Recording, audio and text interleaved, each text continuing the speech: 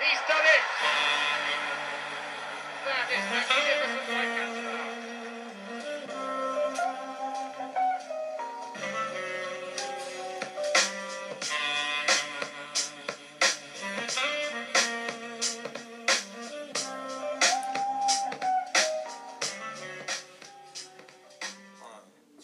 Hello and welcome to the Football Collective podcast, the football research podcast for debate and discussion, highlighting members of the collective, their research and all football related things in their life. The first week of the academic year is almost at a close now, which means we're also closer to our November conference in Glasgow. And without further ado, I'd like to introduce the opening keynote speaker at the conference, Sol Wolfers. How are we? Hi Joss, thank you. I'm really well, thank you. So, obviously summer's finished now, I'm a little bit gutted. I've been away on a bit of a holiday as well, and I've seen you have as well. You've been all over the place this summer. How was that? Oh yeah, I had a really nice summer, and actually we also had great weather here in Hamburg, and yeah, but now today is the first day of autumn, so I'm also a little bit gutted, but it's fine. Yeah. November comes closer, so it's good. I'm suffering from a little bit of a cold myself just recently this week, so apologies if I sound bunged up on the podcast, everybody, but I think this slight change in 2 degrees has maybe hit me harder than I've expected. No, I'm joking. So, obviously, thank you for coming on. Thank you for giving up your time. I know it's probably very busy coming straight back into it with everything going on. Thank you for having me. Oh no, it's a pleasure. But for members of the collective and other listeners that will be listening in that might not know you as well, can you tell us a bit more about yourself, your background, and how you ended up coming into academia? Yeah, sure.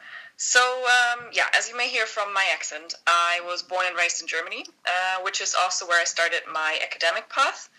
So it was 2010 that I started my BA in cultural anthropology and Italian at the University of Hamburg. So I'm from the north in Germany. And I really found this BA really interesting, but I don't know, I hadn't really let's call it the academic fire yet. And that's why I decided to apply for jobs instead of proceeding with a master's degree straight after the BA. And then in 2013, I started a traineeship in public relations, and I ended up working in PR for 2 years in total. I must say I really enjoyed the consultancy aspect and working with people, meeting goals and organizing events. All that was really great fun, but at the end of the day, the job just wasn't 100% for me. So I started looking into possible master's degrees, and I very quickly had my eye on the UK, I must say, because, the master's degrees are only 1 year in comparison to 2 years in Germany. And because I've always been passionate about language and how it impacts our lives as social beings, I very quickly decided to do an MSc in, intercultural communication for business and the professions, wow. Which is a mouthful, yes, at the University of Warwick. In 2015, I packed my bags and I moved to England, and that turned out to be one of the best decisions that I could make. And yeah, I know it may sound a little bit cheesy, but in Warwick, I really did fall in love with academic writing and doing qualitative research. And then, so how I got into what I'm doing now is I just wrote an assignment on trash talk about, trash talk between the two boxers, Tyson Fury and Vladimir Klitschko. And I analyzed how they both do in politeness. And during this assignment, I just had a sort of an epiphany. And I realized how fascinating sports as a context are. And I just felt like in sports, people often don't just do their jobs. It may as well be their passion that they turn into a job, which to me made the field the more exciting. And on a more personal note, in northern Germany, we have quite successful handball teams. And my parents, they have season tickets for THW Kiel. And my dad, he started taking me to matches when I was really young. And that's when my fascination for team sports started growing. But handball turned into football at some stage. So, I hate to be the cliche, but my boyfriend, he took me to some football matches, actually. And I enjoyed it that much that wherever we travel now, we try and go see a match. And I think in stadiums, you meet so many exciting people, and the atmosphere is just amazing. It is, we very likely have become friends with strangers for 90 minutes because it's just so cool, I think, the whole environment. But coming back to my studies, those were the reasons why for my master's thesis, I then decided to research an elite football team from Germany. What would you say the strangest stadium you've been to then? If you could pick one for the whole atmosphere and the stadia and the people, what would you say is the most peculiar, and which would you probably recommend for people that want to do the same sort of thing? I would have to pick one day. It was in Italy. In the morning, we went to see a Rome match, like AS Roma. Yeah. And then instead of going home, we decided to drive further south and then went to a Naples match. And though, like, this contrast of the stadium in Rome and then in Naples, that was just ridiculous because it was completely different. One was more like, I don't know, nicer in the sense that it's very modern, and then Naples is complete opposite. But the atmosphere there was absolutely amazing, and people like took us in kind of like under their wing, like fans from Naples, and they made the whole experience that much cooler. I think that was from the atmosphere probably the most exciting I've seen. That's quite an impressive feat to go from Rome to Naples in a day and watch a game of football. That's something I wouldn't mind doing myself. So, I know you've previously mentioned to me that you did some research during your MSc. Can you tell us a bit more about this? Yeah, sure. So what I did for my MSc was an explorative microethnography. A friend of mine was actually a football coach of an under-19 male elite football team from Germany, and he was kind enough to work as a gatekeeper, and he facilitated access to his team. And then I was able to do observations, audio recordings of authentic interactions, and also interviews with some of the players. And initially, I had sort of a broad interest in how the football players communicate with each other in general. So I was looking for patterns in how the players were talking with each other, really. And after different discursive strategies started to emerge, I decided to focus my project on the functions and perceptions of racialized humor, which was a very dominant theme in this context. The football players, they readily drew on racial stereotypes that were often disguised as humor. And one can say that humor works as a double-edged sword, because on one hand, it unifies the team through the shared laughter, for example, but at the same time, it sets up distinctive subgroups along those racial lines, which can then potentially fragment the team and negatively impact the overall team cohesion. And this has also been called the paradox of duality that is inherent in humor. And together with who are now my PhD supervisors, Kieran Feil and Stephanie Schnoor, I published my thesis in the Journal of Pragmatics, which kind of gave me a taste of what an academic career could look like. And so it's safe to say that I liked it. And I then started my PhD in 2017 under the supervision of these two amazing people. And I decided to build on my master's thesis. So that's your current project, your thesis around racism and a paper around gender.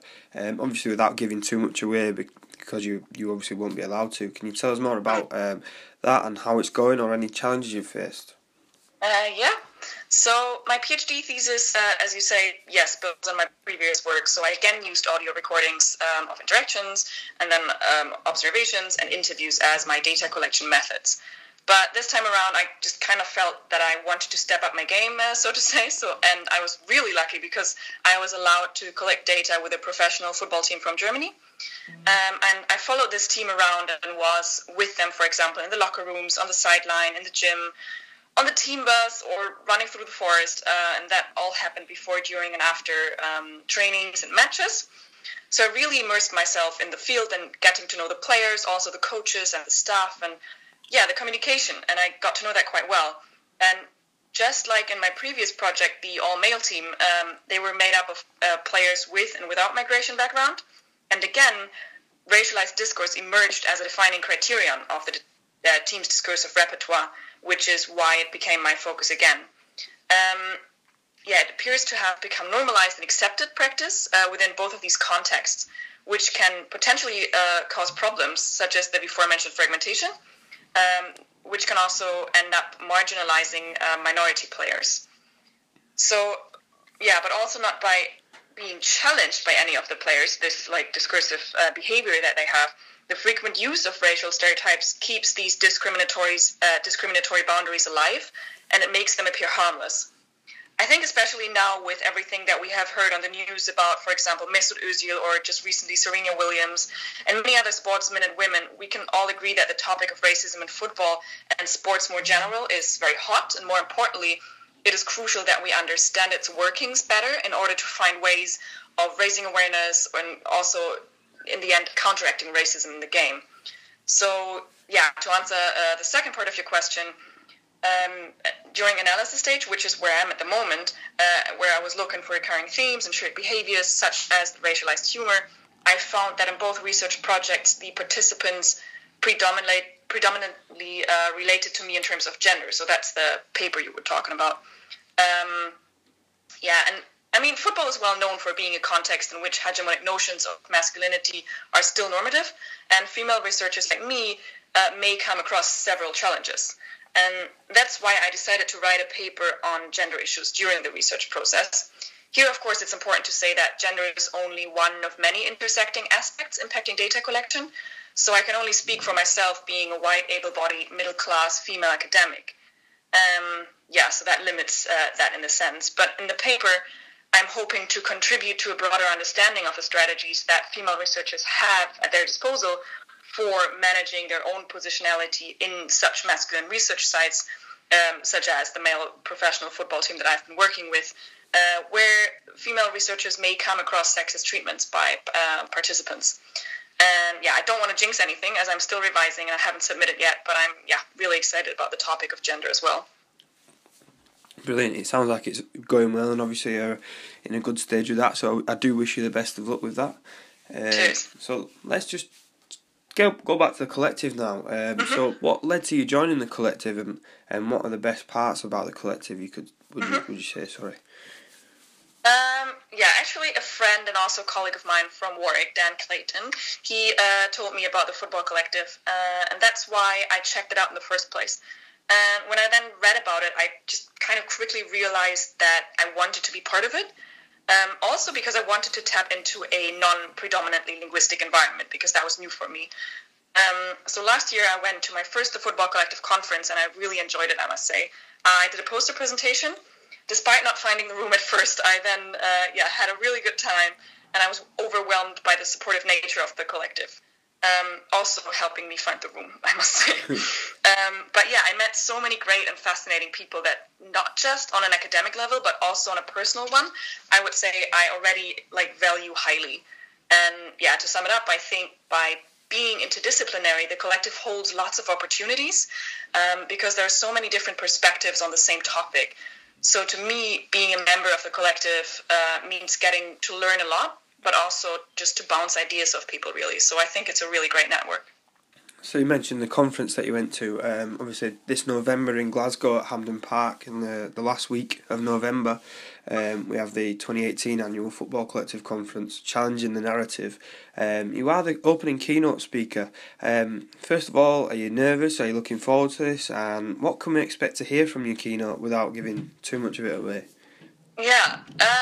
Okay, I'm super excited, of course nervous, but first of all, I'm really honored to be the opening keynote, and I think it is a really great signal to early career researchers just like me, and also to women who make their way into traditionally male-dominated context. So I'm really excited. And in line with the topic of the conference, I titled the keynote, Challenging the Status Quo, Female Representation in the Footballing World. And here, based on my studies, I will be reflecting on my own negotiation of the masculine world of football, coming from a female researcher's perspective then. And I will discuss how female researchers can challenge the dominant narrative while engaged with fieldwork. And by doing so, I want to provide concrete examples from my own projects of where I was, for example, the butt of the humor, or very explicitly made an outgroup member, which was based on my female identity. And with this regard, I will be discussing how the decisions to challenge or tolerate sexist treatment during fieldwork may impact not only the data collected, but also the research outcome itself. And ultimately, I want to pose the question whether we need to change anything with how gender is treated in our field of inquiry. Well, from my own perspective, I'm looking forward to hearing more about that. In line with the panel that Alex Colvin is chairing, hopefully learn a little bit more from my point of view as a young white male about the issues that some women can face in football. So I am really looking forward to that. The last question I have for you, thank you for joining us, of course, is what advice would you give to early career researchers, or people that are aspiring to get into research, or people that have the potential to, and what would you say for them getting in, and why should they?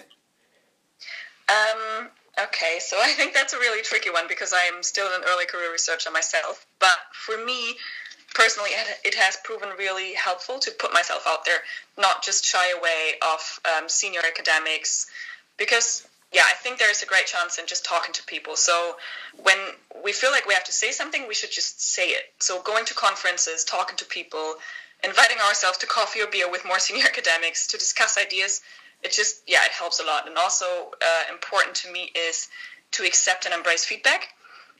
Even if it makes one feel defensive or attacked at first, there's usually something to gain from it.